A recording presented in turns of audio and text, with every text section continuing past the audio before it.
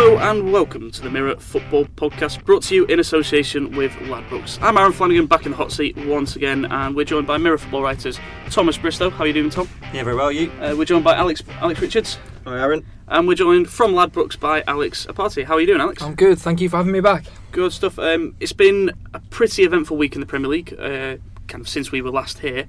Manchester City are no longer invincible.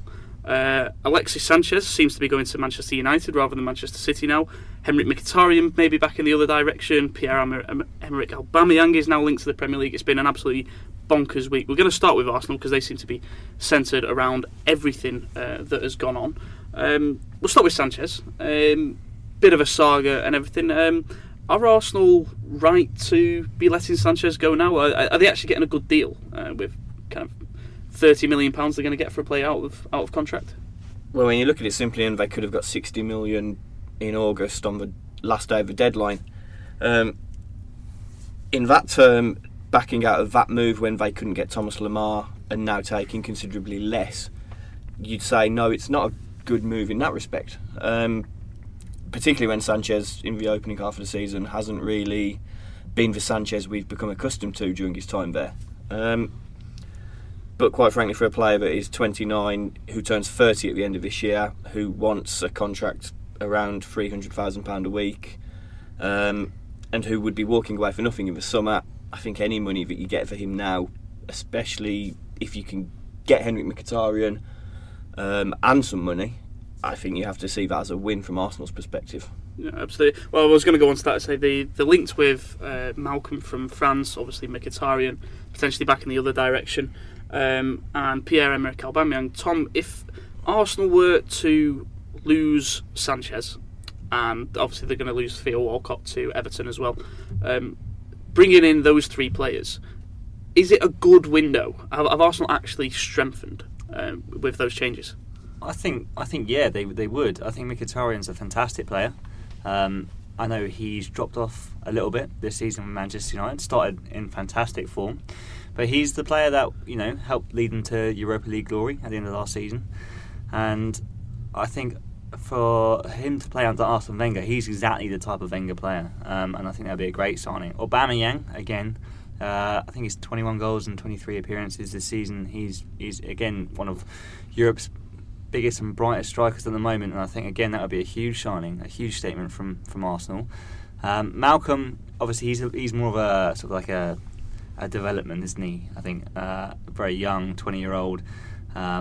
He's a sort of signing that, you know, could potentially end up loaning out if he doesn't do, you know, sort of well to begin with. But if he was to get all three of those and lose Walcott, who hasn't really played a lot this season, and Sanchez, as Alex said, has you know, not been quite at the level he has the past couple of seasons, yes, I think it would be a very good window for them. Alex, do you kind of see Aubameyang as kind of what Arsenal needs? Are they? I mean, Lacazette's come in to score goals and he hasn't scored goals. It's been like 10 hours or so, I think, since he's last scored. Is Aubameyang an exciting addition for Arsenal? I think, provided Sanchez leaves, then Aubameyang is the blockbuster name that Arsenal fans would surely want and be excited about coming in. Certainly in this window, I think it would be a good transfer window in a bad season. I think Aubameyang maybe at the start of the summer, at the start of the season instead of Lacazette might have been a bit better. It kind of feels a little bit rushed at the moment. That's my only concern as an Arsenal fan is that this Aubameyang deal has kind of come out of nowhere. Suggests we're kind of panicking. It would be nice to see Aubameyang and Mkhitaryan obviously linked at Dortmund, but I think Wenger took a risk at the start of the season, and I think fans were expecting Sanchez to be gone within a year, and for him not leaving in the summer, I think we were expecting a top 4 finish, and obviously it looks less likely than ever at the moment, which suggests, as I say, a very bad season. I think if Arsenal fans can put this season to one side, then the arrivals potentially of Aubameyang, Mkhitaryan and Malcolm would make it a relatively good season. Yeah. Alex, Aubameyang in Germany was he suspended by Dortmund for disciplinary issues? Yeah. Is that what happened? They suspended him at the weekend for the Wolfsburg game. First game back after their midwinter break. apparently he decided not to turn up to a team meeting. He gave the excuse that basically he'd forgotten. Peter Sturger didn't take it very well. He said all the players had received the messages on WhatsApp. It was clear. He just dropped him, said, if you're not focused, you're not going to play. I'll play someone who is. They drew the game 0-0. They could have done with him up front, but that wasn't really the point. Michael Zorc, the general manager, turned round and said that basically he'd reached the end of his tether with Aubameyang, that he didn't know who he was anymore. Hans Watzke has constantly defended Aubameyang. There's been 3 issues of this nature before where he's been suspended by the club internally for a game. Each time before, he's come out and defended Aubameyang. This time, silence deafening from him. Not said anything. Mentioned it a bit the following day, saying that nothing was really resolved with regards the future. It seems like they've washed their hands of it. It seems like they've had enough of the superstar acting like a superstar. Does that not become a concern for Arsenal then? Kind of these disciplinary issues that have kind of become apparent over the past couple of years? I think it does. I think it's interesting what Alex says about them panic buying here. Ian Wright has said exactly the same thing. Says that they both, Mkhitaryan and Aubameyang, feel like panic buying from Arsenal.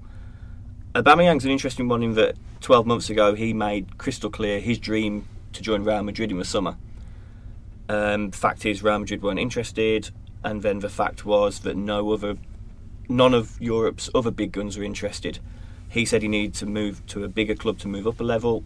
No one came in for him. Even though the likes of Man United were buying Romelu Lukaku, Chelsea were buying Alvaro Morata, and Atletico Madrid went and got Diego Costa back. And of course Arsenal bought Alexander Lacazette. So it feels like he's kind of in his last chance saloon of getting his big move, and it seems like Arsene Wenger's in his last chance saloon going for him. The thing I will say is they don't feel like Arsene Wenger signings. Yeah. They're being pushed obviously by Sven Mislintat, who scouted both the players personally, taking them both to Borussia Dortmund. And it feels like kind of a changing of the guard at Arsenal with regards to their transfer policy now. Yeah, fair enough. Alex, those kind of the 3 transfers surrounding Arsenal, the Sanchez, Mkhitaryan and Aubameyang, I'm not expecting it to be, but is there any betting value with Ladbrokes on any of those moves? Well, at the moment, Aubameyang is your least likely to happen of those 3. Aubameyang is 1 to 3 to join Arsenal. Still not a great lot of value there. That's the price he shares with Malcolm as well. Is also 1 to 3 to join Arsenal. Mkhitaryan at the moment is 1 to 7 to join, while Sanchez is 2 to 9 to sign for Man United. If you want to bet on the straight swap of Sanchez and Mkhitaryan to swap clubs during this transfer window, it's 1 to 4. Can I bet on Mkhitaryan to stay? You could if you. It's not a market that we offer at the moment this early in the transfer window, but the closer we get to the last day market. Yeah, the closer we get to deadline day, we'll start taking a lot more requests on players to stay. Can I just ask, with the future of Alexis Sanchez, why hasn't a club like Real Madrid come in for him? Because they're in desperate need of goals. Ronaldo's not firing this season. Benzema's not looking at the races at all. Bale's in and out of injury. Sanchez it'd be a hell of a signing for Real Madrid, wouldn't it? I mean, from my perspective, would he just be stepping on Cristiano Ronaldo's toes? And is Real Madrid very wary not to do that to their obviously prized asset? I think that's part of the issue. I think you've got to look at the things of the entire package and how much it's going to cost. All Real Madrid, the points there are going that they are after a new number 9 to replace Karim Benzema this summer. So I think as Aaron says, Sanchez really signing him would be more stepping on Ronaldo's toes than anything else. I think also it doesn't feel like a Real Madrid move either. As we say, this time next year Sanchez will be 30. There's an argument that his best years have already been and gone. That's not really the Real Madrid way to go and bring someone in. He's also a player that's played a hell of a lot of football in recent years. He's not had a summer off for however long. World Cups, Copa Americas. This summer will be his first summer off in about 4, maybe 5 years. So interesting on Sanchez. Back to Arsenal. What do Arsenal need to do to become title contenders again? Because at the moment they're so far off kind of even the top four. I think they're about 5 points away from the top four. It's potentially a gap which is going to get bigger. What do Arsenal need to change to become title contenders again? A top-class centre-half, top-class centre midfielder, better defensive coaching, more organisation on set pieces, you name it. Well, so you say top-class this, top-class that. How much money do they have to spend? The same as Manchester United and Manchester City to get to where they are. That's the argument. It's showing in the league at the moment the amount of money spent versus positions in the table, and I think Arsenal always get a lot of credit for balancing the books and always being very smart with their money, but it's not paying at the moment. That's not what fans want, and you look at the amount of money that's been spent in Manchester and even Chelsea and Liverpool, and it shows.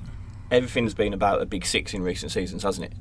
You're getting to a period now, given how things have been going at Arsenal, that it's looking more and more like we're going to move into a big five, and Arsenal are going to be vying with the likes of Everton and Leicester. Yeah. I mean, fans at the start of the season would not have expected halfway through January Arsenal to be 750 to 1 to win the Premier League. Yeah. They're shorter, they're 500 to 1 to go down. They're shorter to be relegated than they are to win the league. Yeah, no, it's hey, Alex, you're an Arsenal fan. Do you get excited for transfer windows? I know a lot of fans, especially like Man United fans, knowing that they spend, Man City fans, even Chelsea fans, they probably get a little excited around the transfer window, thinking, "Oh, new additions we can change." As an Arsenal fan, do you get a buzz about the transfer window, or is it more a case of, "Oh my God, we could lose players"?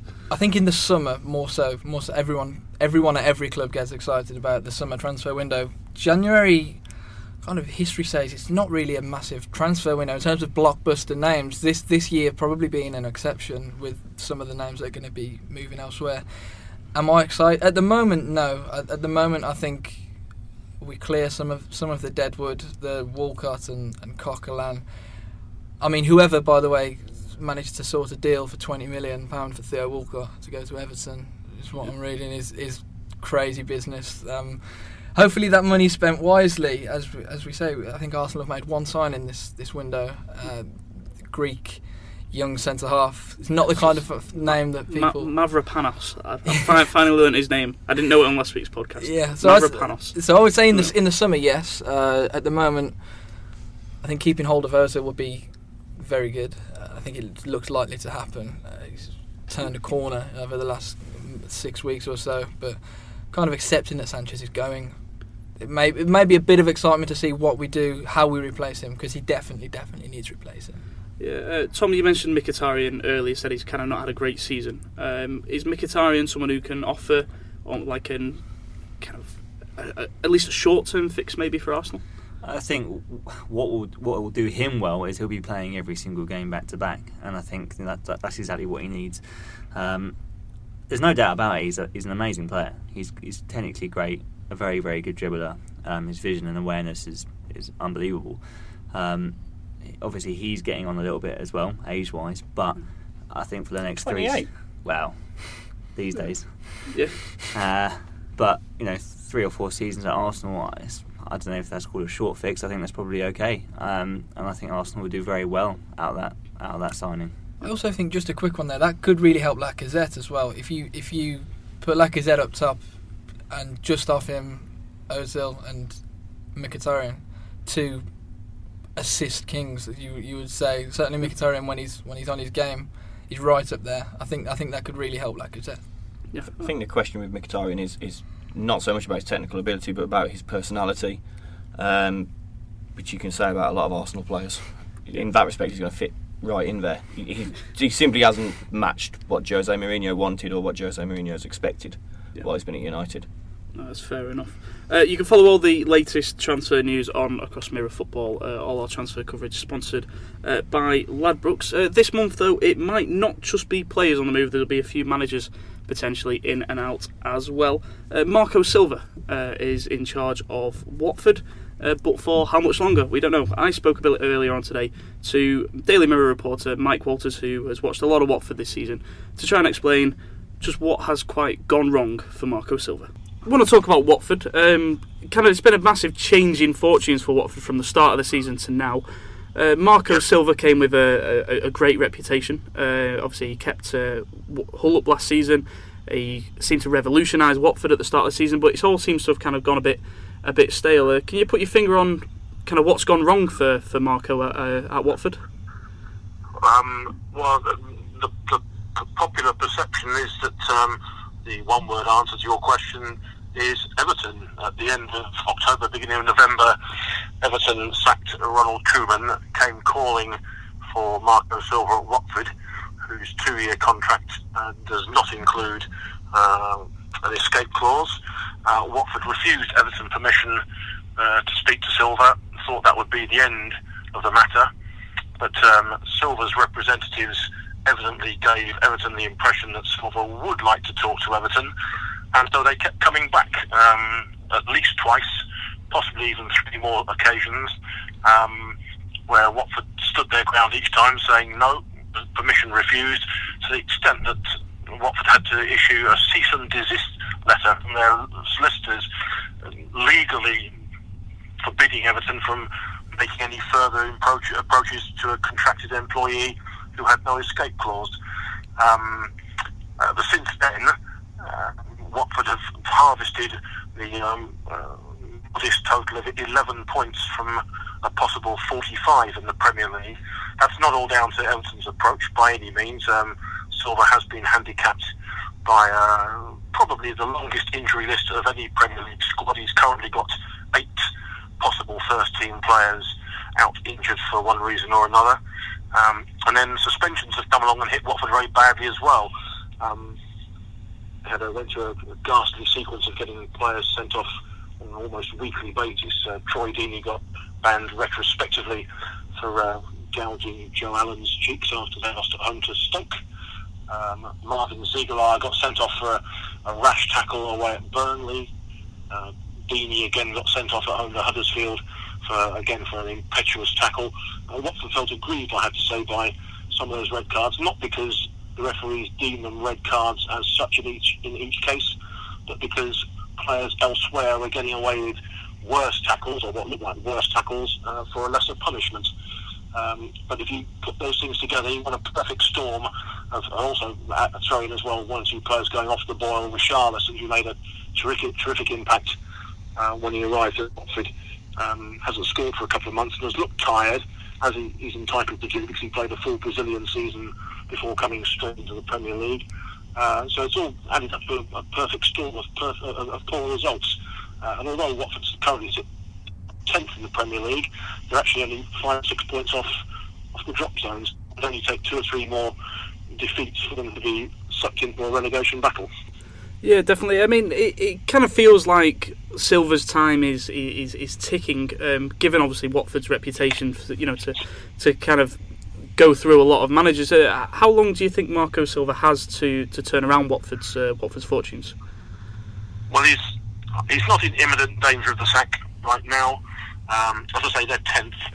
I think if you'd offered Watford supporters and indeed Watford owner Gino Pozzo and chairman Scott Duxbury 10th with 15 games to go, they would have settled for that quite gladly. I think it's the fact that they've their form has tailed off so badly since the back end of October. When Watford beat Arsenal 2 home in mid-October, they were 4th in the Premier League. Now that Watford were never going to finish in the top 4, realistically they were never going to finish in one of the European places, or places that govern European football next season. What they did have their eyes on, and what they still have their eyes on, is a top half finish, and that's still well within their remit. But obviously, form is against them now, where form and good fortune was with them in the front part of the season. I don't think he's in imminent danger of the sack, but they've now got 3 away games, including an FA Cup tie away at Southampton coming up. If they were to lose all 3 of those, I think the ice would get pretty thin, and then it's a question of whether Pozzo decides whether he can wait until the end of the season before making a change. Already, although Silva has a 2-year contract, already the perception among Watford supporters is that it's quite likely that he will leave the club in the summer one way or another anyway. That's fair enough. I say Watford seem to go through, almost a manager a season. You mentioned Southampton there, obviously, because Watford are going to be playing them in the FA Cup. Southampton, there's a lot of pressure on Pellegrino there as well. What's gone wrong for Southampton this season? I mean, sacking Claude Puel seemed a bit controversial at the time, and then Pellegrino doesn't seem to have kicked on at all, really, does he? step. Well, it's quite simple. What's going wrong with Southampton is that they've got, wishing to sort of spread it too thick, I think one or two people down there have probably got delusions of grandeur. Last season, under Claude Puel, they finished 8th in the Premier League and got to the League Cup final against Man United, which they were very unlucky to lose, by the way. And for whatever reason, one or two people at Southampton decided that wasn't enough. There was talk of the football being a little bit dull and a bit sort of stale, a bit pragmatic, but 8th in the Premier League and a Wembley Cup final appearance can't be bad, can it? So they went out and they sacked Puel and went out and got Maurizio Pellegrino, who is not going to finish 8th in the Premier League, I don't think, and he's probably not going to get them to a Wembley Cup final either. And even worse still, the football's not improved either. I would say that I saw Southampton's game at Watford in the Premier League last weekend when they deserved a point because they were much, much better than Watford in the first half, and ultimately it took a rather fraudulent equaliser in the last minute from Doucouré to deny them their first win in 10 games. I think they'll be okay, especially when Charlie Austin comes back. But I also don't think they'll have an awful lot of breathing space to spare when the dotted line becomes the irrevocable black line between staying up and going down. And Pellegrino is the favourite in the bookmakers' so-called sack race. There's odds on with nearly every bookmaker to be the next Premier League manager to leave his job. I find the concept of the sack race a bit distasteful, but if you had, I think if there was a book open on the next journalist to be made redundant by his national newspaper, you and I might find that rather distasteful. But it exists in football. I mean, I suppose the reason it exists in football is there's so much money sloshing around in football, and where there's brass, there's muck, and I'm afraid Pellegrino is currently the one at the sharp end of it. But he's currently the bookie's favourite to be the next Premier League manager to leave his job, whether he walks or is not required to. And interestingly, Marco Silva is now second favourite with most bookies as well. Mike Walters there joining us on the Mirror Football Podcast, brought to you in association with Ladbrokes. Talking the sack race, Alex, what kind of are the odds? Obviously, we spoke a lot about Silva there. He's kind of nearing the exit to Watford. Is he potentially a shrewd bet? He could be at the moment. He's second favourite at the moment. He's 9-2, which would have raised a few eyebrows maybe 2 or 3 months ago, before this link with Everton, before Big Sam was announced as their manager. Kind of feels like his head's maybe been turned a little there, and results have shown exactly that. He's 9-2. Pellegrino is your odds-on favourite at 4-6 in the sack race. Problem we've got at the moment in the Premier League in this day and age is there aren't enough managers to sack in the sack race. It's crazy. So yeah, Pellegrino 4-6 is your odds-on favourite. Other than that, we've got Rafa Benitez 6-1. Obviously, you would think if... So are these odds next managers to be sacked or next managers to leave? Sorry, yeah, I must clarify. This is, we'll call it the sack race, but if a manager leaves as well, then yeah, you would be... Well, obviously, with what's happened at Newcastle, especially the latest developments and the takeover of that's... And which is why Antonio Conte is also so short. Relatively short. I think he's around about the 20-1 mark at the moment, but he's like 5th in the list of next Premier League manager to leave because of obviously some of the problems we've seen at Chelsea. Wenger's ahead of him at 16-1. Yeah. Well, I mean, Arsene Wenger would be an interesting one. I don't know whether I can see him leaving before the end of the season. There is a new manager in the Premier League. Paul Lambert has been appointed by Stoke. He said he was not bothered whether he's the 9th choice or 50th choice or whatever. It seems like he probably was about the 50th choice. Alex, what can Stoke expect from Paul Lambert? It's a very good question. I don't think they're particularly enamoured with him getting the job. Look, he did a very, very good job at Norwich. Back-to-back promotions there, kept them in the Premier League, having done a good job at Wycombe before that. He went to Villa at a time when Villa were cost-cutting, when they were selling off players, and he was tasked basically with bringing through younger players from the lower leagues and younger players from abroad that could be developed and sold on. He did that, but the club, they fought relegation every season, didn't they? They never looked like escaping the drop, and eventually he paid for it with his job. They escaped the drop that season when Tim Sherwood kept them up, of course. So what does that say about Lambert? I think Stoke needed a change. It was things had soured under Mark Hughes. They'd gone stale.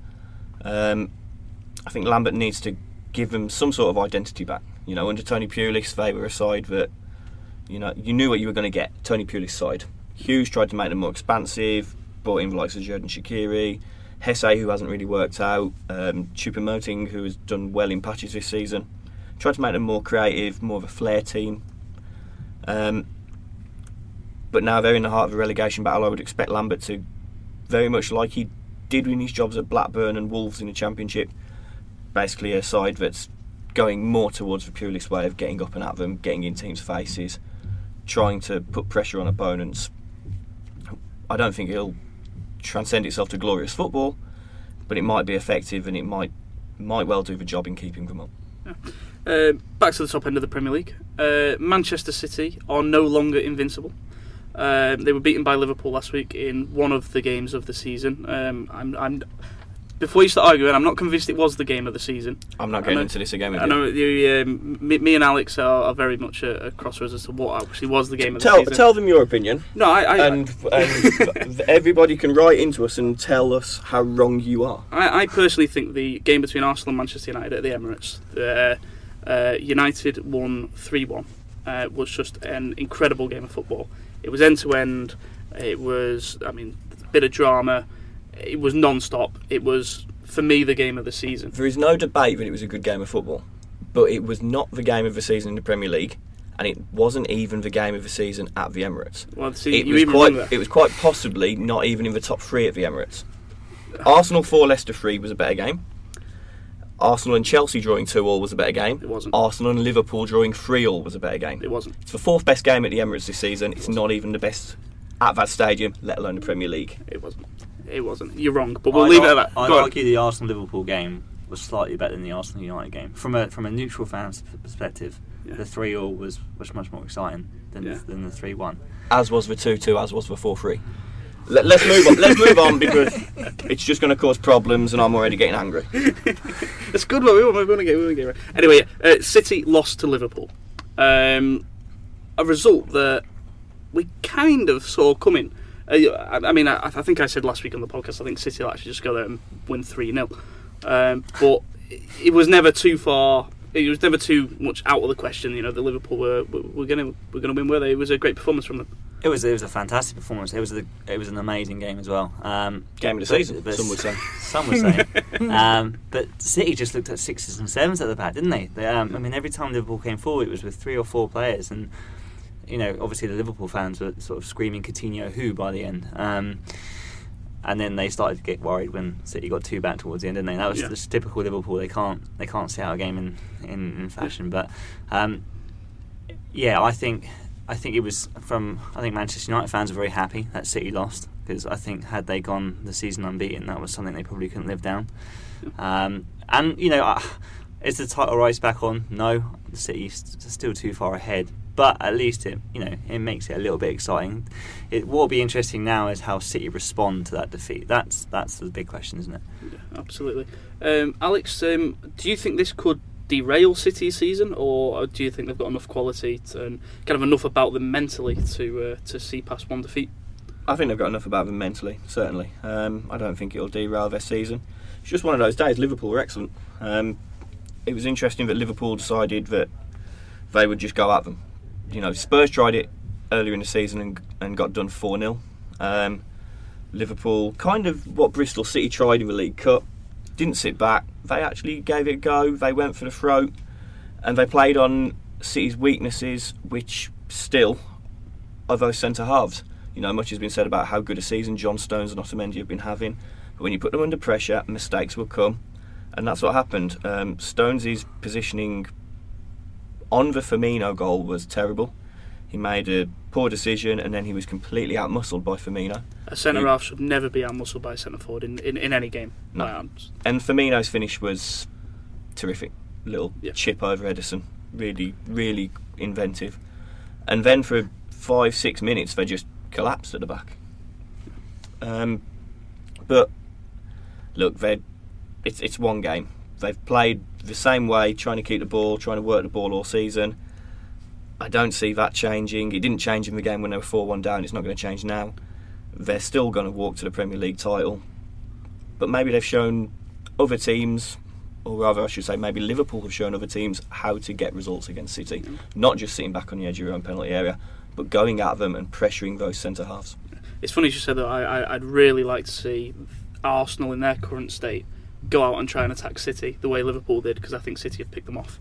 I think you get a completely different game. Well, that's the issue, isn't it? If you're not good enough to do that press efficiently and do it well, they will pick you off. Yeah, fair enough. In terms of the title race, Alex says, how did it affect the betting at all, the fact that City actually lost the game? It's actually the second time they've dropped points in a matter of weeks, which is unheard of for this season.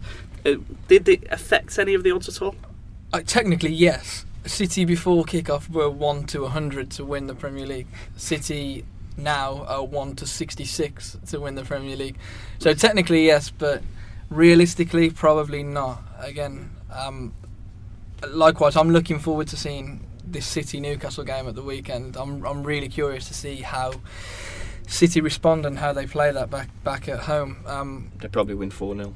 Yeah, but one thing I will say here, if United fans want any kind of hope, is they're currently 12 points behind, same amount of games as City.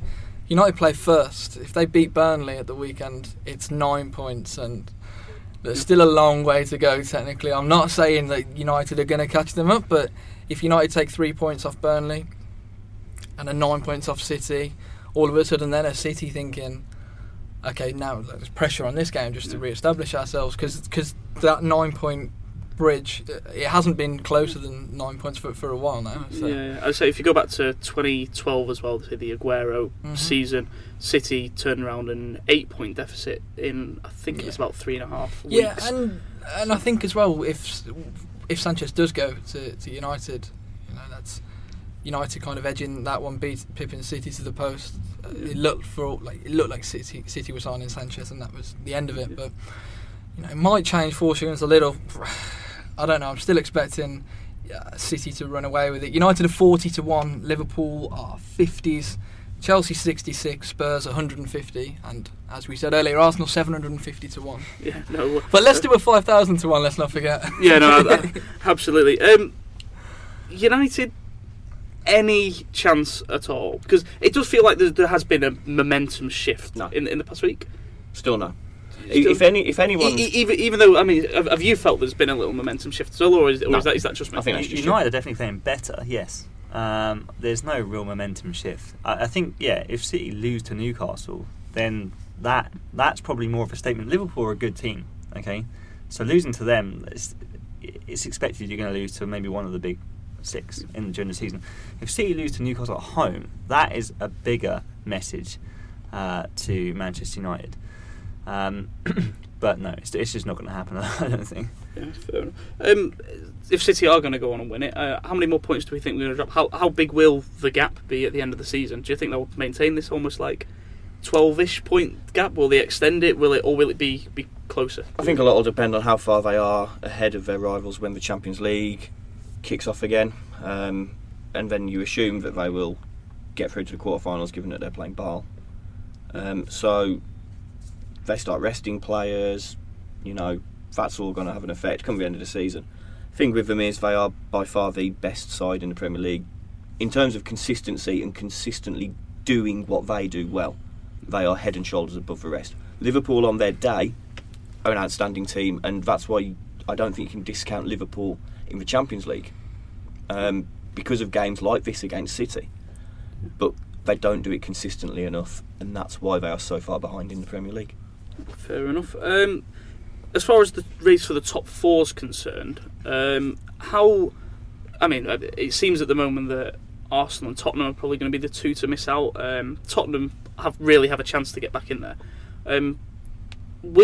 How do you see the top four going? Will Tottenham sneak in? But then who drops out? The only way they sneak in is if Chelsea fall out, I think, at the moment. I think Liverpool are sort of on a good streak. They've got Van Dijk now as well, which will only further shore up their defence. Manchester United, again, as I said a minute ago, they're playing well. City, we think, probably going to win the league. So the only team I can see falling out is Chelsea, because they're having a bit of a wobbly patch at the moment. I think Tom's spot on with that.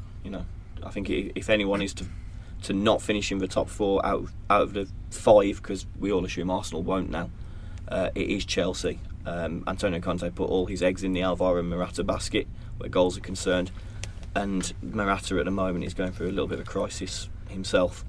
Yeah, I think the odds suggest pretty much exactly the same as well. I mean, we're not taking bets on City finishing in the top 4 just because they're a shoe-in. Free money for everyone.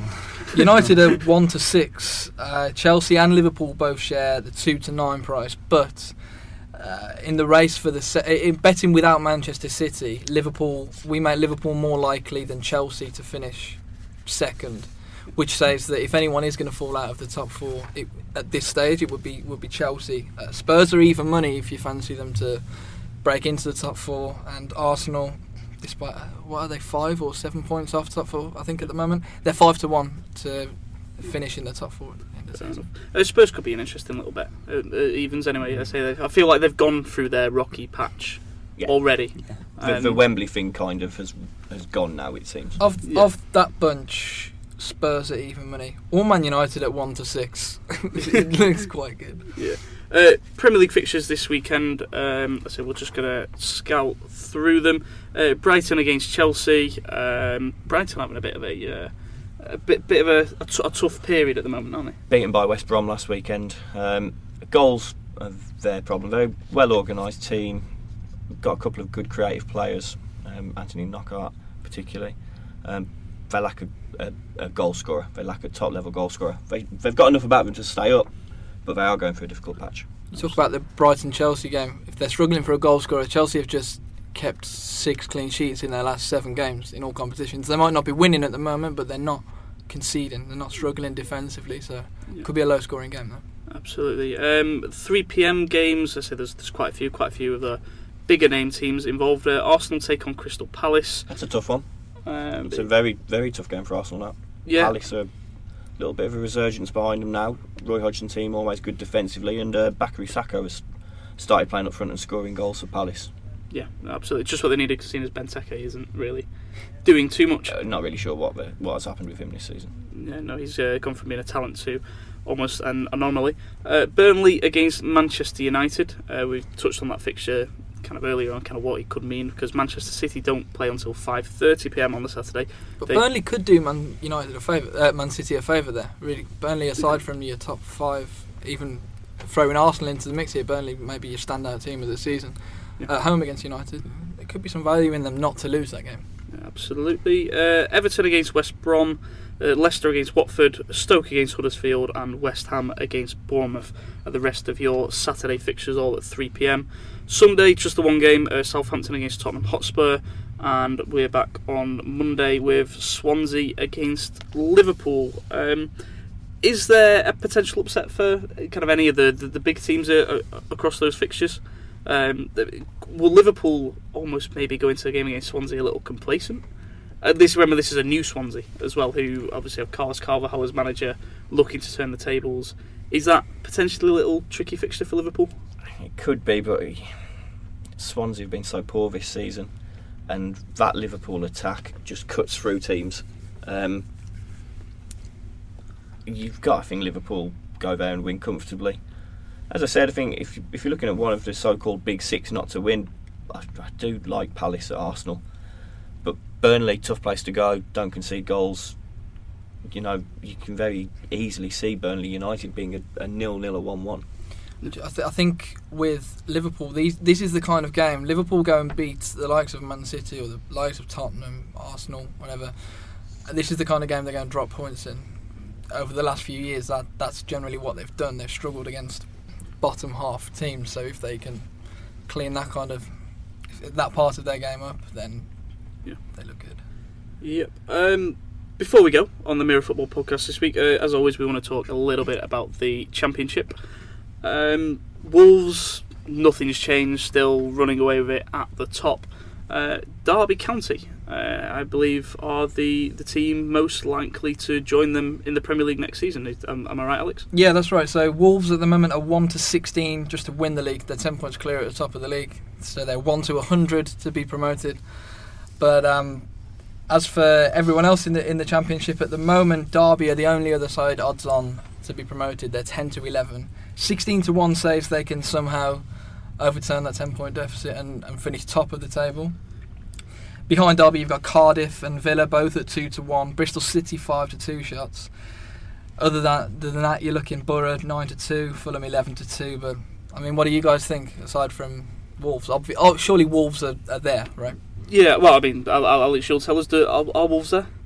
Yeah. Yeah. They've, a lot of the thing has been that around Wolves fans that don't go being too happy too soon, given that they had an incident in 2001, 2002 where they were 12 points ahead of West Brom and completely collapsed and Albion beat them to promotion. But it's a completely different area, completely different team, and they are streets ahead of the rest of the Championship right now. Yeah. If it was me personally putting money on a side to take second, I don't like Derby at odds on. They drew Sheffield United recently at home and they weren't really that clinical in front of goal. They've got Matej Vidra doing very well and scoring a lot of goals, but they do miss chances. Their defence is exceptional. That's what's carrying them. Aston Villa are coming up strong. A few blips in recent months, but defensively they've got it sorted. Scott Hogan's now scoring goals for them. I think Villa are in for a strong second half to the season. It's between those two for me.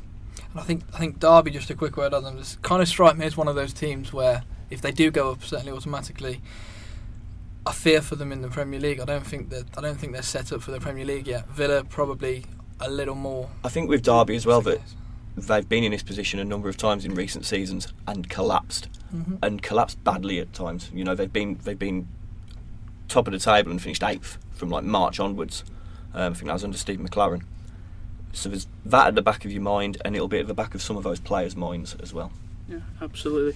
Middlesbrough, obviously 92. We mentioned there. Tony Pulis is manager there now. Have you got any faith in Borough turning it around? I backed Borough at the start of the season to be promoted, and then was really miserable around November, December time when Gary Monk was still in charge because it just wasn't happening. They lost to Fulham 1-0, and it was a 92nd minute penalty from Oliver Norwood. Before then, Borough missed an absolute hatful of chances. So many chances. Tony Pulis is now in charge. Rudy Gested's playing up front with Britta Sombolonga. So they're going a bit more direct. I think they'll get into playoffs. But I think that's as far as they can go. I worry what happens to Middlesbrough if they don't go up this season. I think if they go up this season under Pulis, I think he keeps them up next season in the Premier League. If they don't go up this season, I don't know what happens at Borough. I think they sell a number of players, don't they? I think they lose a lot of players and they find themselves mid-table for a couple of years unless. I mean, I get the feeling with Middlesbrough that they expected to stay up last year. They didn't think they'd be up and straight back down. I think they thought they had enough about them to stay up. I think goals were the major problem, weren't they? I think that was when they were promoted. It was they were winning a lot of games 1-0. They were built around defence. Their defence was still really good last year. It was a decent Premier League defence, but they just couldn't get goals. And again this season, that's kind of been the problem. And the defence hasn't looked as certain. So, that's why they are where they are. Fair enough. Cool. That will do us this week on the Mirror Football Podcast, brought to you in association, as always, with Ladbrokes. Guys, thank you very much for being with us. Thank you very much to everybody who's listened to this week's podcast. Make sure you do subscribe to us. We're available on iTunes, Spotify and Audio Boom. And if you could give us a nice 5-star rating, that would always be very, very much appreciated. We will be back next Thursday with the next edition, looking ahead to kind of the end of the transfer window and also kind of all the Premier League action surrounding it. So until then, it's goodbye from us.